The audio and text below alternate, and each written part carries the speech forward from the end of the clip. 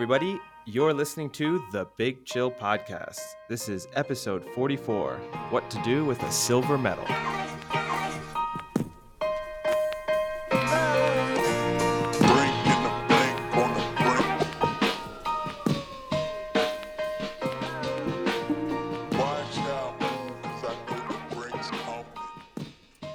Hello, Big Chillians. Welcome back to the Big Chill Podcast. I'm Frank, joined as always with Eddie and Sam. Boys, how's it going? Yeah, pretty well. I'm the odd one out this week because the two of you are making real estate moves, and I'm just saying where I am. I mean, Sam, congratulations, you moved this week, and Frank, congratulations. It seems like you bought a house. Maybe. We'll see. So far, so good. But yeah, hopefully everything works out and we can, I did like where I was living, but when the landlords turn around and say, get out in 2 months for selling, you kind of are shit out of luck. So, But yeah, we got a cool place. So excited. Yeah. So I've gone from Wembley to East London. So I've gone the other side of the world. I made the clever decision to move on Championship playoff final day, which was obviously really intelligent of me, but I managed to get out just before the roads closed. About 6 minutes before, maybe. I even got told, like, you need to move your van. I'm sorry. So quickly panicked, ran everything in. So yeah, managed to get out. I had, by those standards, a relatively uneventful weekend. I mean, I did get my first vaccination shot, but then Sam, I know you also got your first vaccination shot last week, so I'm not even unique in that respect. And Frank's already fully vaccinated, so pretty dull, really, in all of this. Yeah, no, I'm not bringing anything to the party this week. But then again, you gave us all the stories of your internet and your move last time.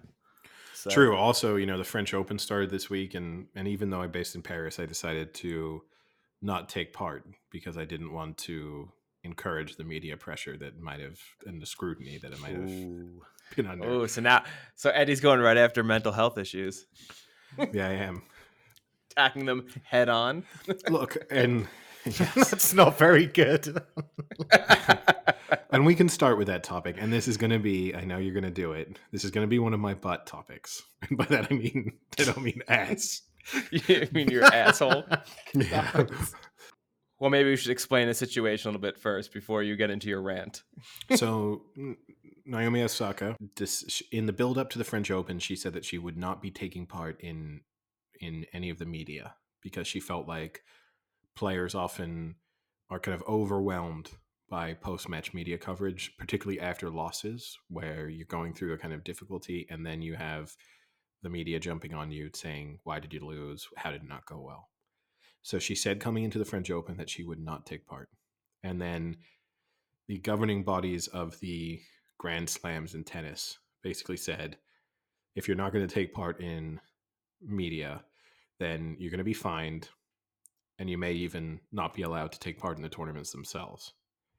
And she is then withdrawn from the French Open, I suppose in protest of this and trying to show that she doesn't, it's either her way or the highway when it comes to this.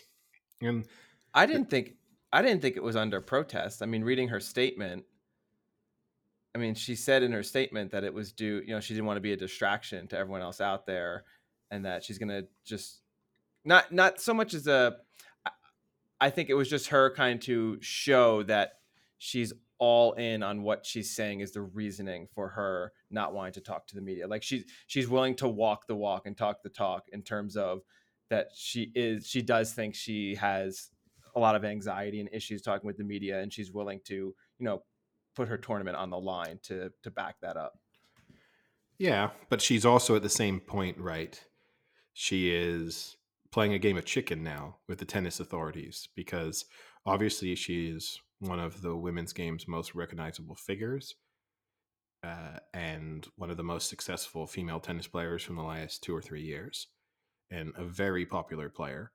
And so now that she has shown she is willing to not participate in tournaments unless she is allowed to not fulfill her sort of expected media duties, she has shown to them, look, you have to bend to what I want or else I just won't take part. So you're right. It's not outright a protest, but it is, she's pushed her chips all in on the table.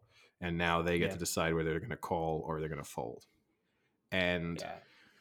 it's a delicate topic because obviously, she deserves, like any tennis player or athlete, she deserves to be treated with, respect and dignity in post-match press conferences.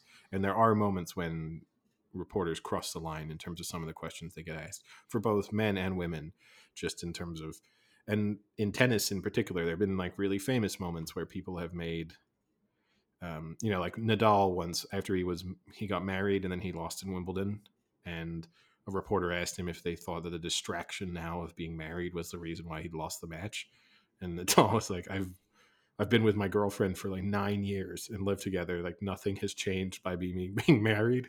Um, but there's questions like that you do see them get, which are maybe a bit personal and try and connect if things in your personal life with your performances on the tennis court. And I can get that those are inappropriate.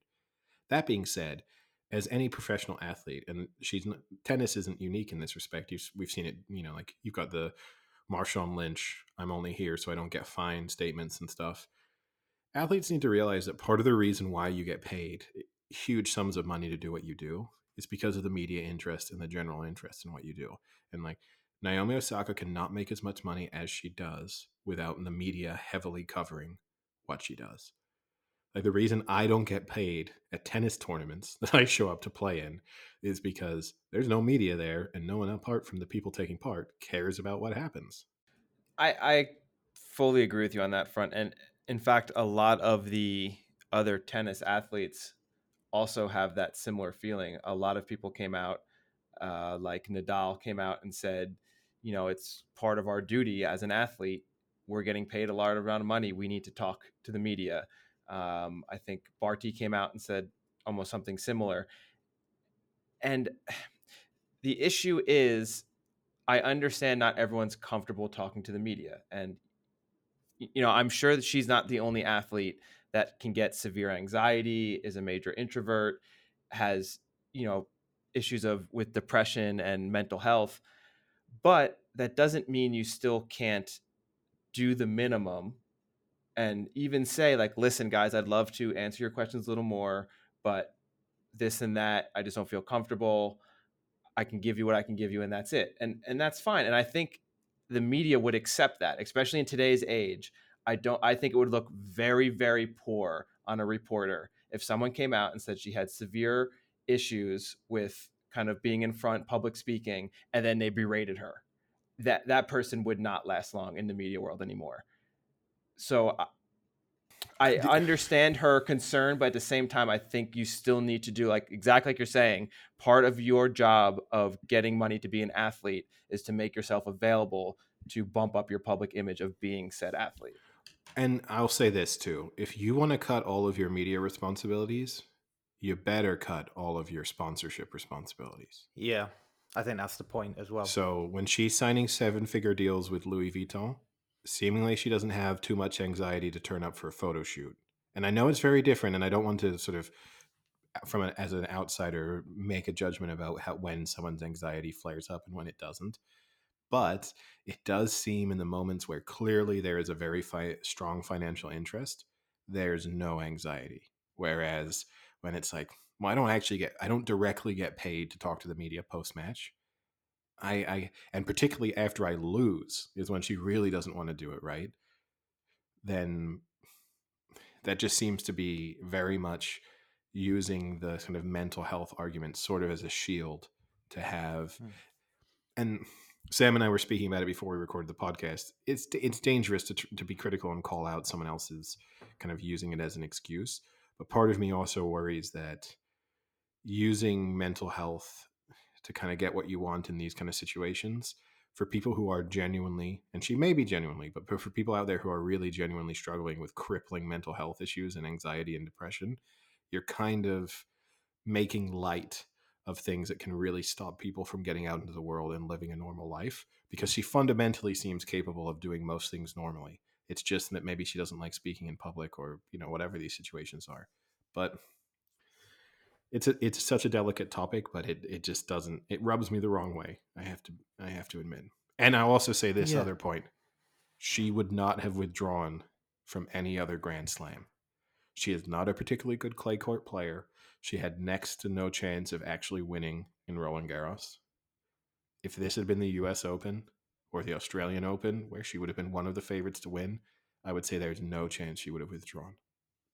Yeah, because when she said the announcement of like I'm withdrawing from the French Open, she said that she's going to take some time out of tennis and she wants to come back and work with the tour and the players and the staff to kind of make it more, I guess, accessible for people that may have mental health issues or any sort of issues surrounding it. But it felt with Osaka like the just saying I'm not speaking to the media. It felt kind of very sudden, and it made me feel like, was that not going on beforehand? This kind of working with them, working internally. It almost just makes it feel like she made a very like unilateral decision. Whereas if she had done it maybe with other tennis players and they raised it up as more of like a collective bargaining thing, that there's media pressure, we need to reform things. But it just feels like she took very unilateral action and then withdrew and then says she's going to work with the tour to try and sort it. I don't know. It just struck me as a bit weird and sudden in a way. Look, it's really easy to be a tennis player who doesn't come under that much media scrutiny. The vast majority of the tour, men's and women's game, don't come under that much media scrutiny. All it, like, even as a high-ranking player, she could just take a lower profile in everything else that she does, and as a result of that, her press conferences would have fewer people attending them, and the nature of the questions that she would get would be maybe slightly less invasive. But again, it's kind of feels a little bit like wanting to have your cake and eat it too a bit, in that she wants to be able to have all of these major sponsorship deals, and she wants to be able to be this because too, right? She wants to be a figure within the tennis game that affects social change. Like that's those are issues that are important to her. She's spoken very publicly about those. And again, I'm not telling her to like shut up and serve, but it does feel a little bit like too, like okay, when it's just when this doesn't suit you. And look, this is the thing. I'd love to turn up to my job and the bits of my job I do not like, tell my boss, hey, is there a way I can stop doing all these bits that I don't really enjoy and just do the bits I really enjoy? Because it might, I'd look forward to work a lot more, and work would be a lot more enjoyable, and I'd be less stressed. And my boss would say, hey, we can stop you from doing all those bits you don't enjoy. It's just going to mean you don't have your job anymore. Yeah, and that's where the walking the fine line with the mental health issues becomes a very tricky thing to navigate, because speaking to what you were saying about how it seems like she just doesn't want to do the certain bits, it had originally come out, her sister posted on Reddit saying that the reason she didn't want to talk to the media was because she was already getting negative comments about her performance on clay. So and then that was obviously deleted off of Reddit. But when you look at it at that respect, it seems as if she doesn't want to talk to the media, like you're saying, in this situation, because she is going to get criticized for her inability to be successful on clay. And that serves that bigger question. As an athlete, are you obligated to be able to be criticized and respond to the criticism? Or is that an unfair part of being an athlete, and people need to keep that in mind when talking to athletes? And It it's like what comes you're saying, in certain jobs, you'd just be fired for it. Like even if you said, hey, listen, I'm an introvert and I get very nervous and can't speak during my presentations at work, they'll say, I'm sorry, but then this work isn't for you. Yeah. Get a new job. Yeah. It comes with the territory. It comes with the territory of your role, though. Like these press conferences are mandatory. You get training. You get everything as a player, especially one that becomes so successful and in the media eye, to deal with these things as well. And I actually think it was when you were talking about the kind of variable nature of it, for me, it's weird to say, like, I'm not speaking to the media, but then you speak to fans knowing that that's going to get media attention, you doing that exact thing. So it seems a little bit strange to almost induce more media attention by criticizing the media or going against them. But for me, I mean, these things are mandatory. She's got more Around. media attention by doing this than she would have ever done by just playing the tournament and going to press conferences. Like If what you wanted to do is, I mean, imagine how hyped in the future her post match press conference are gonna be, because now it's gonna be like, is she gonna turn up? Is she not? Like, how long is she gonna Yeah. stay for? Is she gonna do When the will she be Marshawn back? Lynch? Yeah. Is she gonna do the Marshawn Lynch and just say I'm here so I don't get fined? Like, what's gonna happen? And so now all these people who before would have been like, I'm not gonna go to the Osaka press conference. I'm gonna go to the Djokovic press conference. He's way more interesting. And now it's like, I'm gonna go to the Osaka press conference because something huge might happen. And then I'm gonna want to ask her about, like, are you happy to be here? Like, there's going to be a whole host of questions now not related to tennis that she is going to Yeah. be asked on a consistent basis, because she's going to have to address them. And Yeah. and look, it's you also, this is just like, you can, Dominic Thiem lost yesterday. He was one of the favorites to win the tournament. He's someone who's made the French Open final in the past. He's one of the better clay court players in the world. He was 2 sets up and blew it against a player you would never expect him to lose against. And he sat in his press conference and answered difficult questions, trying to explain why he had put in such a disappointing performance. And that must be uncomfortable. And I'm sure the last place in the world you want to be after an incredibly disappointing loss is sitting in front of a bunch of reporters explaining to them why you lost. Because there's no good explanation most of the time. Like, unless you were injured or unless something really bad happened, they're probably just like, I don't know, I didn't play well. I didn't do it on purpose. Just, when I tried to hit my forehand, it didn't go the way I wanted it to go. Like, I can get why, as a player, it's a frustrating experience, but people are interested in it, and that's why you get paid money. Keeping on the French Open, on a little more of a lighter topic, how would you feel if you were still competing on the world stage and someone had already put a statue of you outside that stadium that you compete at? Is that something you would appreciate, not appreciate, feel very awkward about?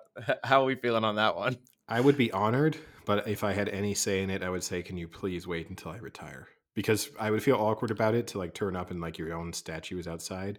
Equally, part of me be like, I guess this means I'm supposed to be retiring pretty soon. Like, like, you're not going to do this for me when I'm 23. Like, this is a sign that you think I've not got too long left. So this is, like, towards the end of my career recognition. But yeah, you were obviously referring to the Nadal statue, which it's It's a cool statue. it's an artistic interpretation, but I actually think it's pretty nice. Like, I think it's kind of cool. yeah, I think I'd be pleased with the statue itself, but yeah, I would have asked them to wait until to me, it's a little bit like the Andy Murray getting knighted while he was still competing. And the fact that, like, And look what Dad did to him. but the fact that, like, scoreboards and things technically should be all reading like Sir Andy Murray, right? And, like, the umpire should be saying Sir Andy Murray, and he's obviously allowed them to not go through all of that pomp and circumstance, but equally more difficult one to say in terms of the Queen honoring you, to say, like, hey, I'm very honored, but could you maybe wait for 5 years? But I think it would be a similar situation where it'd be like, can we just do this when I retire so that some of the awkwardness is out of the way? I don't know. I think it would just be honoring and humbling just to have it, and knowing that you just turn up and, like, you've already been, like, honored, and you're a complete hero and you're a complete legend when it comes to the French Open. And what you do after that, unless you do something so cataclysmically bad that they have to take down the statue again, I don't think it kind of matters. That's another risk. That's another like, risk. Obviously, if you go over and, like, push the umpire's stand over, like, yeah, you might want to reconsider the statue. Well, I would have gone worse than that, Sam. It's the potential that gets your statue taken down. But now I'll come on record then. If you're fine with this, Sam, if we reach, when we reach 100,000 listeners per episode, I'm gonna have a statue of myself put up behind you, just to honor my contribution to this podcast. And I'll happily look at myself while we talk, but then on the same time, you're just gonna have to put up with the fact that there's a statue of me in your house. Okay. Would we not have kind of one around each other? So, like, you would have Frank behind you, Frank would have me behind you. So we've just got this weird kind of, like, six person. No, it's just you. Yeah. You don't want me behind you, Eddie? Sam might, but I'll pass. It was so obvious. It was so lazy. If there's a statue of you behind Sam, I want it to be the bust of exactly what we see right now, where it's just like your head and a microphone with a baseball cap on. 100%. It will be. And I'll get the same guy who did the Nadal statue, so it will be like No, just you're getting the pieces- guy. No, who you're did getting a Ronaldo. Ronaldo. You're getting a You're getting a Ronaldo. Maybe I'll just buy the Ronaldo statue and stick a microphone in front of it, and it would look just as much like me as it looks like Ronaldo. That guy's got to be at a discount now. We can get him cheap. Yeah, try to get him as a guest. And obviously, in the path to the French Open, and yet another potential French Open victory for Nadal just got a little bit easier with Team going out. So, What are Nadal's current odds?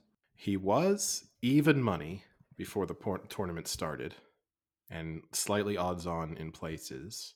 That still seems like really good value. Look, every year, But it's going to happen. There'll be a point where Frank and I had doesn't this happen. conversation for at least 6 years, where every year, I mean, the shortest I've ever seen him is like maybe 8 to 13 at the start of a tournament when he's really in form. Now the question marks a little bit are always like, so he's 4 to 5. Zverev is 11 to 1. And then Ooh, that's value. Zverev's a good clay court player. So you'd have to, if I were going to take on Nadal, Zverev would be the one I would say at 11 to 1 that would interest me. Everyone else is 33 to 1 or bigger. I mean, Federer's 66 to 1. That's just never going to happen. That's crazy. How many French Opens do you think Nadal will win?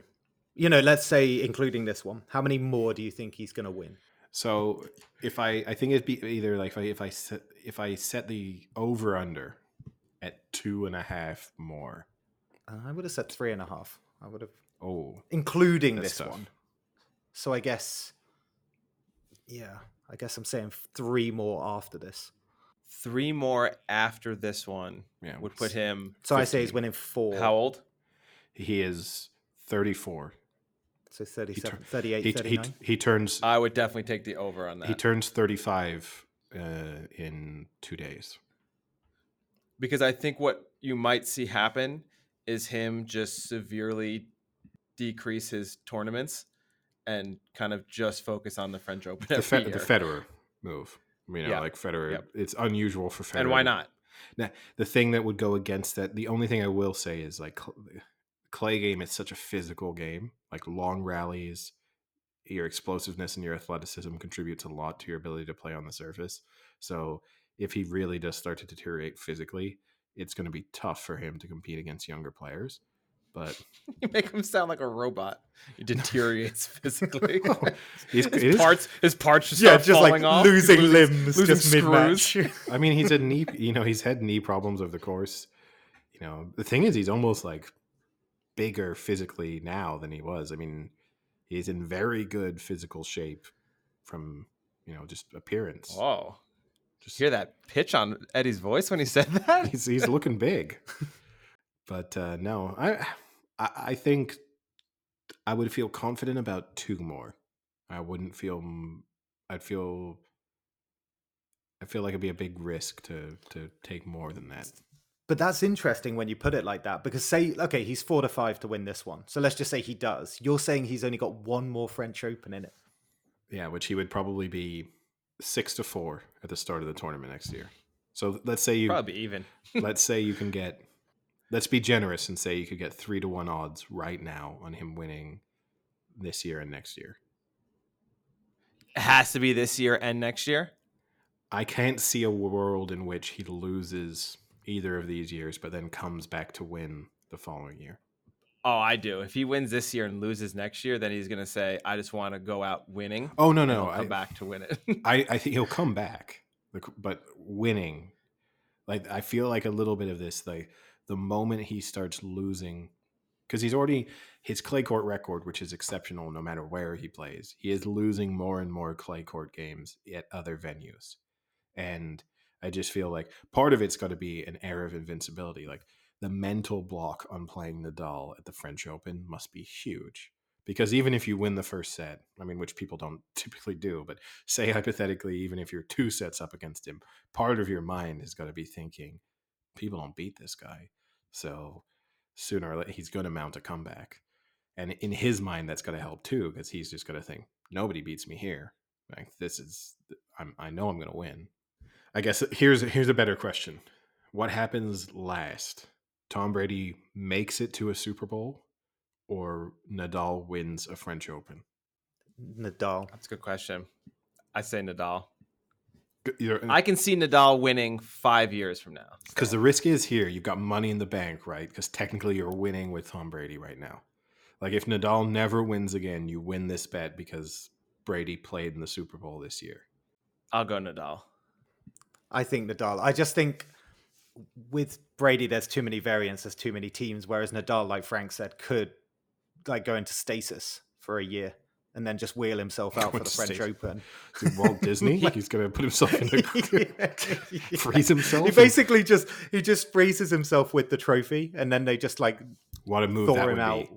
He gets to like 36 and he's like, I'm gonna freeze myself now until like technology is able to fix my knees, and then I'm gonna come back and dominate the French Open in like 2150.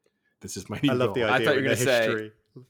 I thought you were going to say he's going to bash people, or he's going to say, I'm going to wait until there's a worthy challenger. Oh, even better. Unfreeze me when there's someone worth my time. Yeah. Like Mortal Kombat or something. Yeah.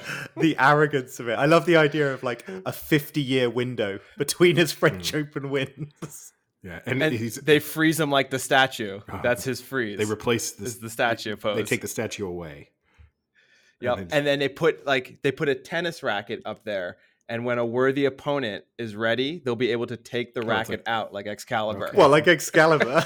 Well, so whoever holds the tennis racket, suddenly you just see this like stasis tube open, and this Nadal just falls out like it must be time. Babala would be delighted with that kind of sponsorship opportunity. But yeah, now make a great commercial. That's not actually, it's a pretty good commercial idea, but it's not actually not a bad one. Anyone listening to this, if we see this commercial up here, we are suing you. But you know what? Why don't we make it and see if we can pitch it? We could also do. I would love to see the budget value of our. No, you do two commercials in one. So we do one. We either try to pitch it to like Nadal to get like Nike or Babala or someone on board, or we're pitching it to like iPhone. You know when they do those commercials and they're like made on iPhone 12. Yeah. So like film it and like where it's the reverse, where normally people are like, I can't believe they made that on an iPhone. And be like, yeah, we can totally tell they made that on an iPhone. That looks 100% like three guys made that on a phone. I'm just surprised that was an iPhone. It looks like an iPhone 3GS. Or we film it on like a Samsung and then we send it to iPhone. And then they can show how bad it is. Nice. But no, now from complaining about, I'm going to shift us on a little bit onto European football, just to have another mini rant in a reaction to a little bit to both, even though we already discussed the Europa League, but both finals. I am tired of players on losing teams having the medal, and this applies to multiple sports, but you see it's particularly prevalent in football, having the medal put around their necks and instantly taking it off when they have the runners-up medal. You need to have more respect for the tournament that you're playing in and the achievement that your team and you have had in making it to a Champions League final, even if they're disappointed by losing, but keeping that medal on your neck until, if you want to get into your changing rooms and take it off, but while you're still in public, you keep that on your neck. If I were a manager, I would absolutely tell my players that. But I find it, and you see players do it. I mean, you had Manchester United players taking it off their necks in the Europa League final.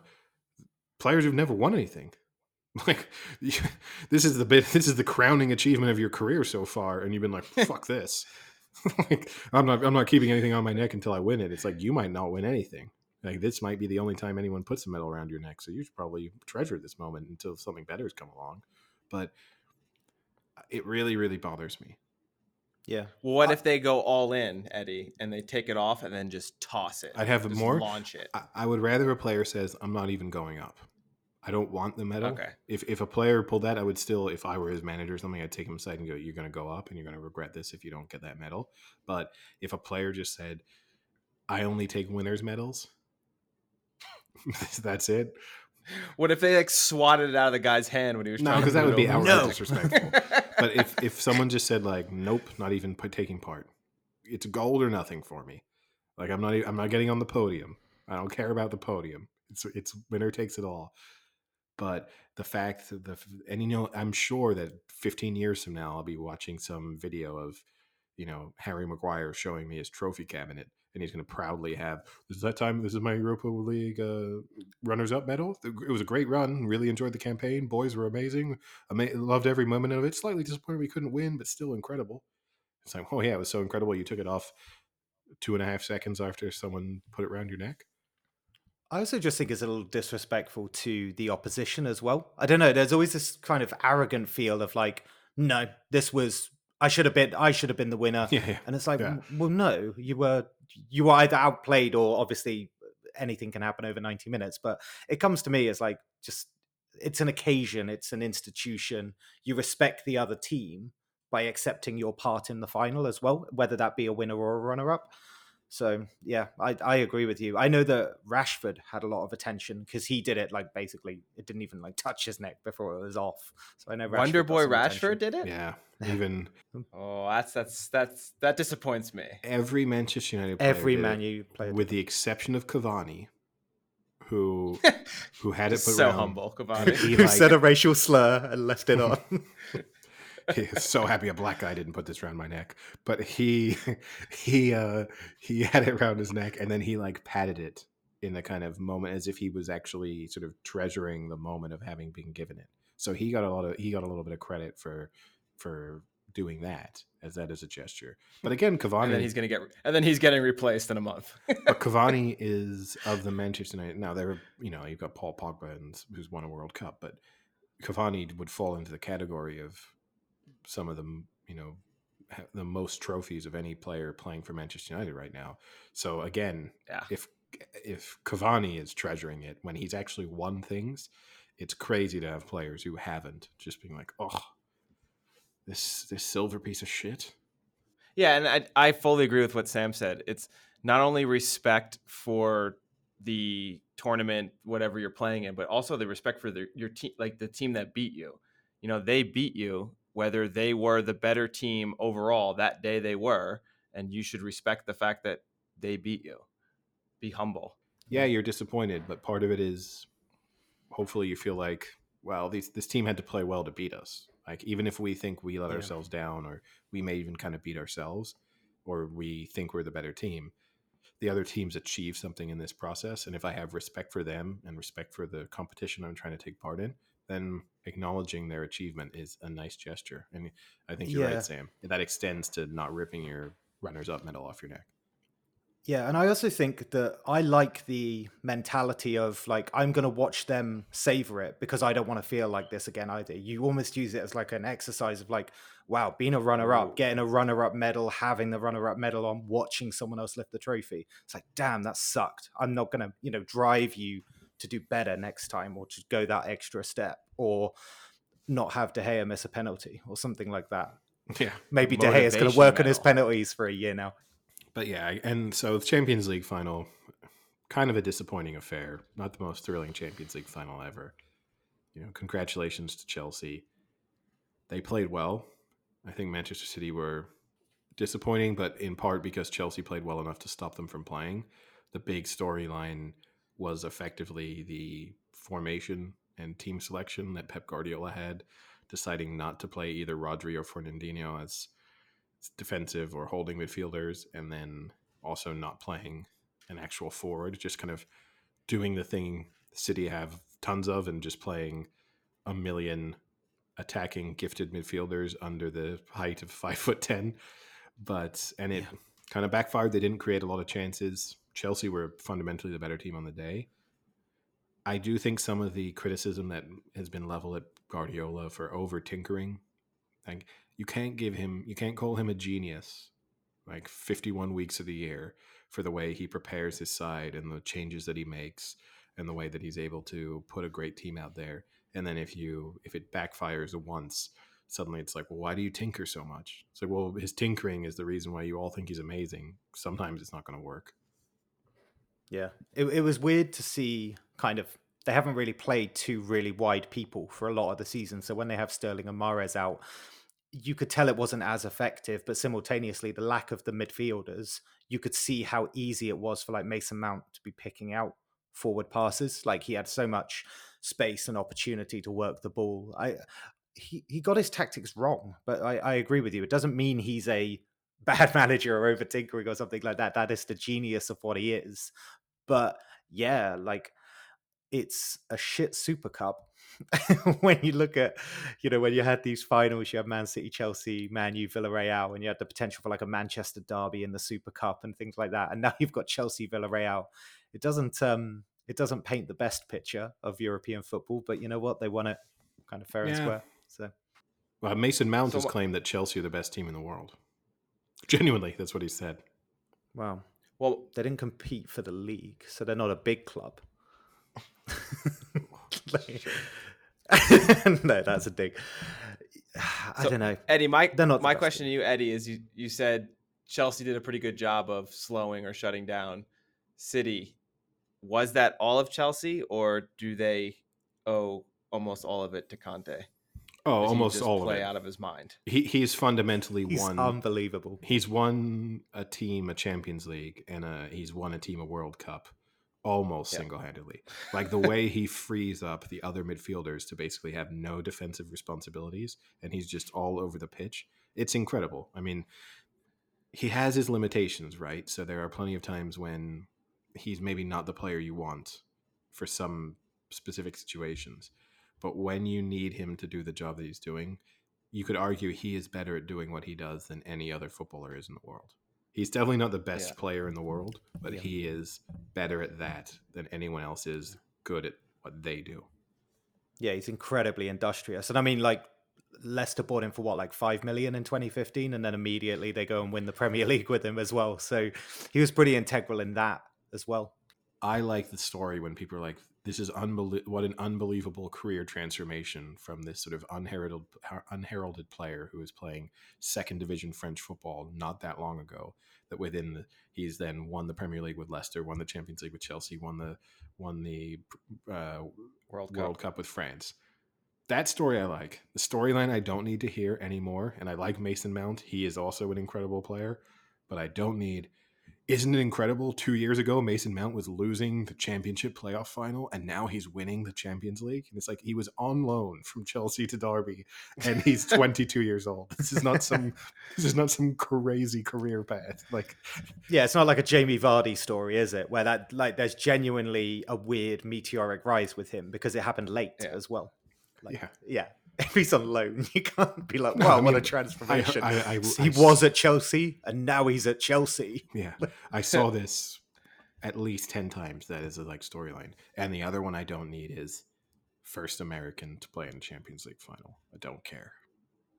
Oh, you do care, Eddie.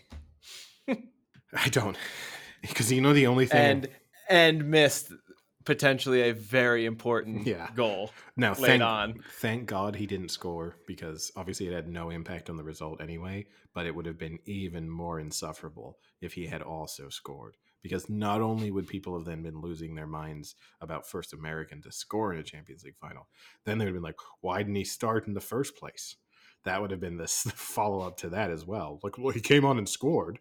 And why wouldn't you have a player on the field if he could score? He's obviously one of their best 11 players.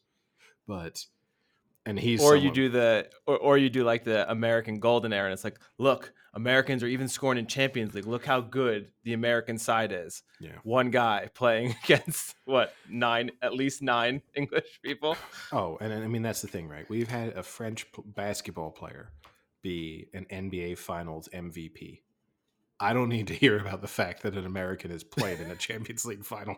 Like, let's put this into the context that a lot of sports are global, and that America's a very big country, and that their athletes are very good in a lot of sports. Like, part of me wishes some of it was out of the way, but it doesn't change anything either. It's not like now there's been one, next season there'll be two, or next season there'll be 3, 4, and then in 30 years time you'll have like New York winning the Champions League. It's like there's no Red Bulls are yeah, gonna be champions. there's no escalation from here. It's just a nationality of a good player that got signed by a club that won the Champions League. It's so pointless as a statistic. I mean, the only interesting one would have been how many English players there were and how that bodes well for the country in the Euros. Like, that's an interesting argument to have, but not like a single player just kind of doing it. And the only other talking point, right, in a way, was the Rudiger challenge on Kevin De Bruyne, which again I don't think changed the match. I think Chelsea would have won anyway.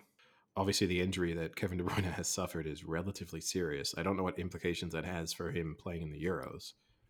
I think So what's I the think they said he final might injury? miss it. So it's a Did he end up fractured breaking a eye. bone? It's a fractured eye socket I or knew it. Yeah. Fractured broken nose and Well, fractured eye same orbital, thing. socket. yeah. So Yeah. it's a pretty serious injury. The chances of him being recovered in time to play in the Euros are pretty slim to none, and the risks then of He'll some just wear one of those stupid masks that Rudiger was wearing. exactly. If only he had been wearing it. Full circle. Yeah, Rudiger just says to him, like, I'm going to show you why you need this mask. Oh, yeah, how are you going to do that? Boof. Yeah, but what do you think about it then, in terms of a challenge or just a pretty brutal obstruction? Because it really So, was. so I'm a bit torn. I think it would be a harsh red card in some respects, right? Because it's not. Now the thing is, Kevin De Bruyne played the ball to Rudiger's left and then moved to Rudiger's right, and there was no reason for him to move in the direction that he did for any other reason than a professional foul and intentional obstruction. So at that moment, it's a yellow card just for that, regardless then of the level of impact. The fact that he went with such force and then also used his shoulder and his arm at a kind of dangerous level. And you can't judge something right based on outcome. You can't say, "Oh, you broke his leg, therefore it's a red card," because like, serious injuries happen from not insignificant fouls. But Mhm. I think personally that should be a red card. I think if you have that level of disregard for another player's safety, it's you know serious foul play and dangerous play, and it should be a red card. Ooh. Do you think he really went that aggressively? It didn't seem like it was that aggressive of a move towards De Bruyne. I mean, he's very clearly he knows he's only moved in that direction for one reason, which is to have Kevin De Bruyne run directly into him. He's taken and now okay, all he's done is step to his side, and it's not his fault in the sense that he's just bigger and stronger, and that the impact for De Bruyne is going to be more serious than it is for him. But he has also kind of moved in with his like he knows the impact is coming, and he has moved with his shoulder and his arm. And it's like when in rugby, when someone's preparing for it's going to be tackled, and you can't lead with your elbow. Like you can't know that you're going to be tackled and put your elbow out there, so that the sort of the guy attempting to tackle you is going to take your elbow in his face. To me, it's almost the same concept. Yeah, I don't know. I'm a bit torn on it. I'm not saying it's it's definitely not a mistake from the referee, but I feel like it warrants a red card fundamentally.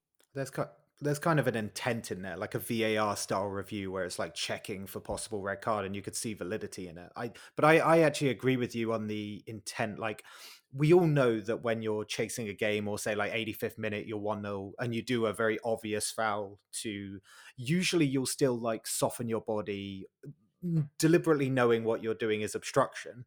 You don't like harden up and go to like the hardest parts of your body knowing that that contact is going to be. So the way you put it, I can kind of see the intent, and I think that's a problem.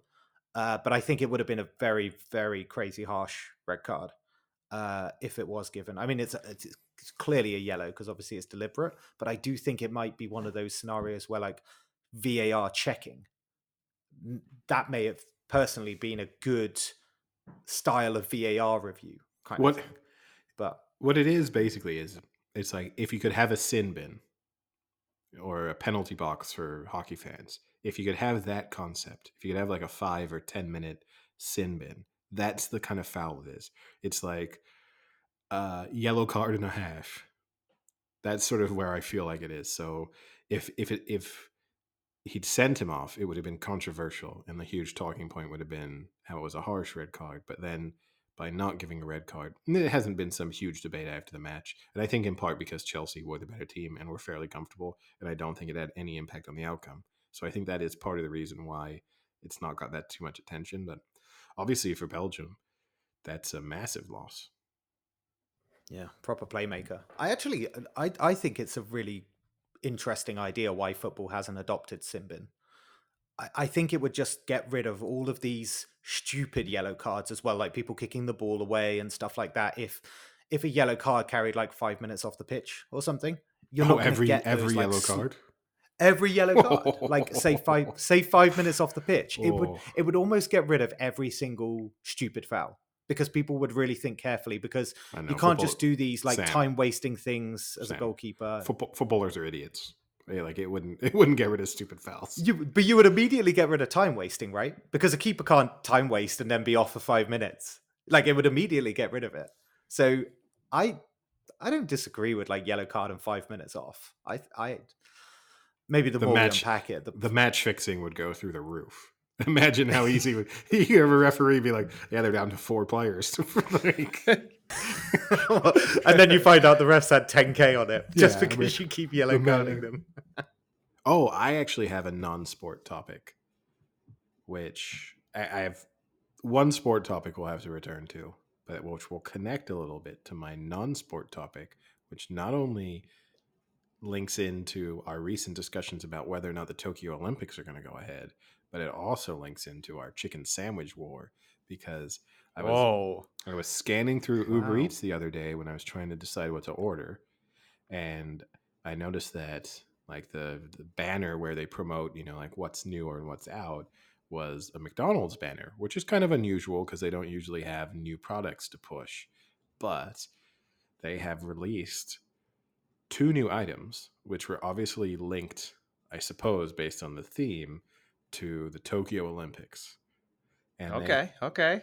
I like this already. I like this. They have a chicken wrap that has come out, and they have a that is so Olympics. It's not even funny. Wow. And they have a fish burger that's also come out. Wow. Why are these linked? I will because when you think Olympics, you think no, burger because of the rings. No.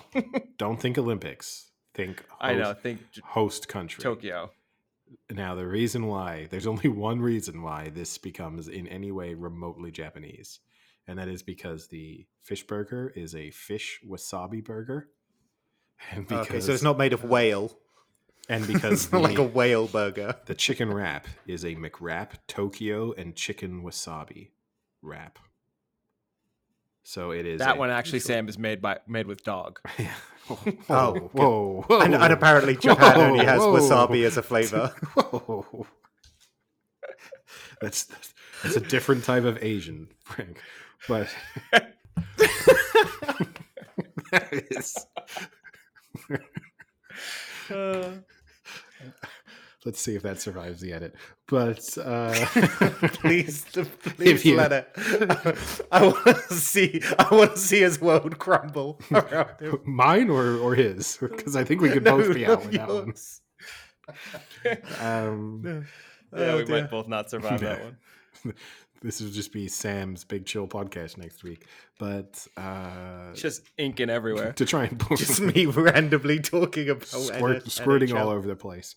But you could be like, so wait, recap now. Where are we? Sam squirts takes, like as if it's like sports takes, but it's just a squirt instead. Anyway, so the give it a pause. No, because I'm going to make myself not have it edited out.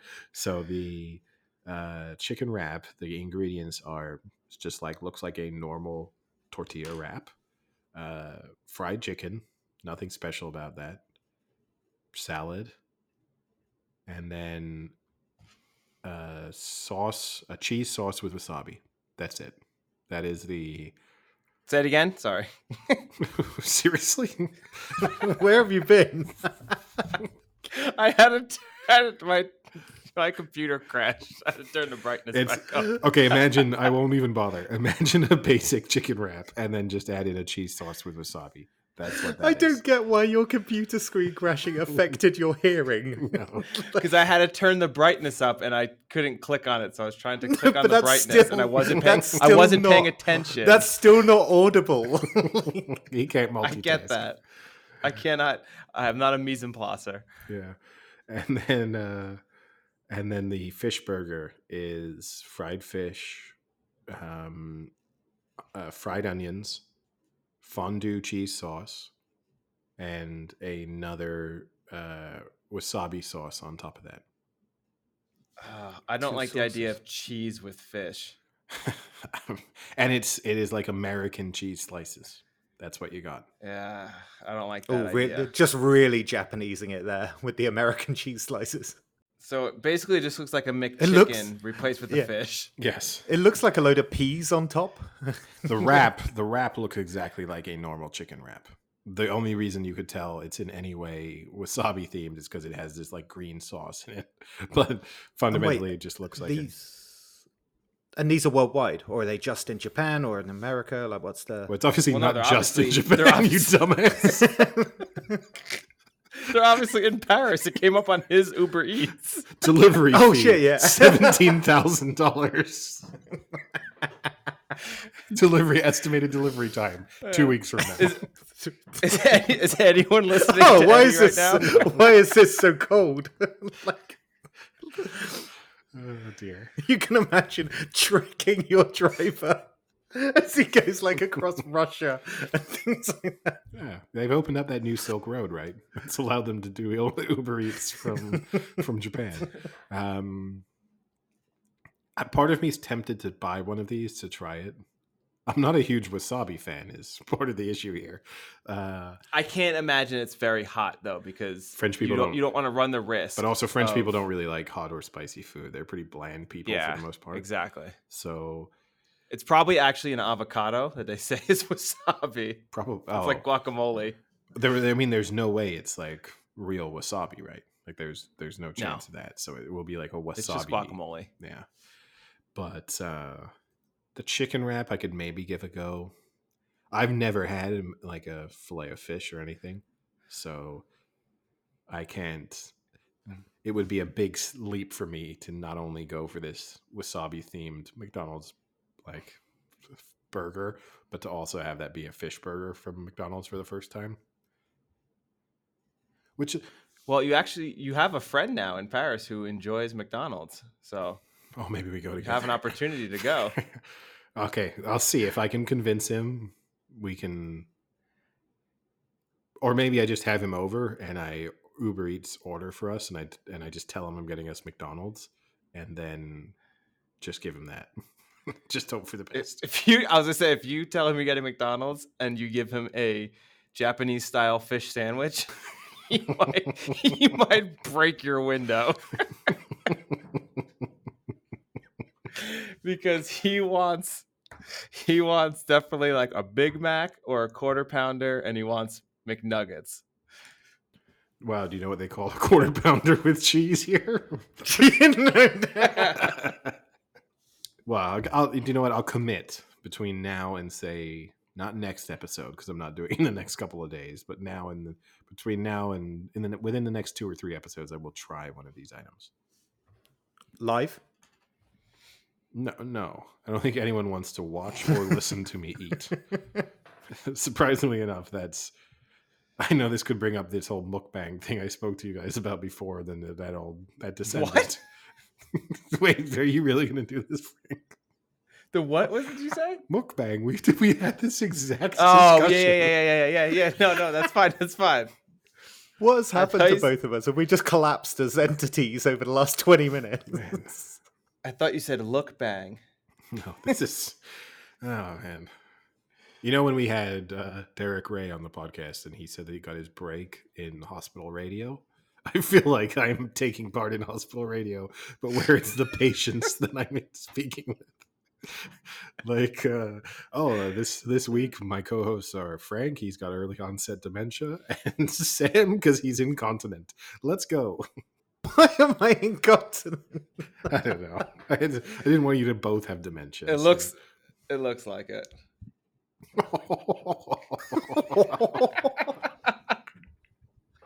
Look puffy. Just shit all over the walls behind you. How do you look incontinent? Oh, you Look a little do. bloated. Also, Sam, you're wearing a nappy. That's beside the point. Oh, that's a diaper, Frank. by the So way. from there, In I case you will. need it. I'll bring Actually, I us. didn't know that was a diaper. That's good. Yeah, I'll bring us back onto sports. And obviously, we discussed in the past the fact that there's growing pressure on the Tokyo Olympics to be postponed or canceled. Copa America also is dealing with similar pressures, which it starts in 12 days, I think, from time of recording. It was supposed to take place in Argentina. First time in the history it was going to have co-hosts. It was Argentina and Colombia. They had already decided that it would not take place in Colombia as a result of There goes that. as a result of social and political protests that are going on in the country at the time. And Argentina were still expected to host it, but because of the rising number of COVID cases in Argentina, they have now decided that Argentina will not be hosting either. Sam, have they decided now that is Chile going It's to going host? to Brazil. It's going to I Brazil. thought it was Brazil. It's going to Brazil, which doesn't make sense because I'm pretty sure Brazil is one of the worst hit COVID countries and continues to be. So it's like, this country's not doing very well with COVID. So how about we give it to the other country that's not doing very well with COVID? Bolsonaro's there. I don't think he believes in COVID, so it's fine. That's true. Maybe Rio has better infrastructure because of the Olympics. Maybe they have the ability to have a few stadiums right there that they can kind of keep the players at and kind of. I think all of that infrastructure has fallen apart since the Olympics, but I'm pretty sure it was never really built completely anyway. Yeah, but no, I mean that would be the other issue. Brazil is obviously a huge country, and those cities are separated by, that was one of the issues when Brazil hosted the World Cup a few years ago, and like England were playing their matches in a part of Brazil that had a radically different climate to where some of their other matches were going to be played. So no, I don't think from a logistics standpoint Brazil will solve any problems. I actually think this is where the United States has kind of missed a trick. Because if I was the US, I would have, if you're going to reopening and stuff, why not just say, hey, why don't you come to Texas and play the entire Copa America in Texas? Like between Houston, Dallas, and somewhere else, you could have probably played almost all of the matches in high level stadiums. That would have been my move. That would have been quite cool. There's always the US is always one of those like rough. They're always going to be ready to host, right? The infrastructure's always there. The stadia are always there. They always say it about like England and football as well. Is that if there was ever a problem with a World Cup like Qatar or Russia or something like that, just give it to England because everything's ready. It's a pretty small country. It's very easy to get around. But yeah, I think that'd be a good idea to kind of keep it in one area. Although it must be impossible to keep the pitch. Like the ground staff working on that pitch. It's like playing every day. Yeah, and I mean, obviously, it's if this Copa America doesn't go ahead, which I think Luis Suarez, for example, came out and said that he didn't think that the human life, a little bit similar in a way to the Osaka comments relating to the Tokyo Olympics, that human life should be placed above sporting priorities. But it would be really, really disappointing, you'd have to say, for countries like Australia and Qatar to miss out on the thrill of the Copa America. So you look puzzled, Frank, but those two countries are actually taking part in the Copa America this year. Just that was what I was hinting at. I love all of Australia's like random inclusions and things. Like they're part of Eurovision as well. They're now part of Copa America. They love a little gimmick. Thank God we have managed to avoid the Eurovision topic. You're just still bitter about the winners last year. You just can't talk about it yet. Every year. No, I'm haunted since Eurovision '97. I've just never been able to watch it again. When you were booed off the stage. Yeah. Little known fact about Eddie: he auditioned in Eurovision 1997. Nul point. For Moldova. So, those are my topics for the week. What do you two have? I've got nothing. It's been a pretty lame Memorial Day weekend for me, so. All right, well, I guess in that case, I'll talk to you boys later. See ya. Cheerio.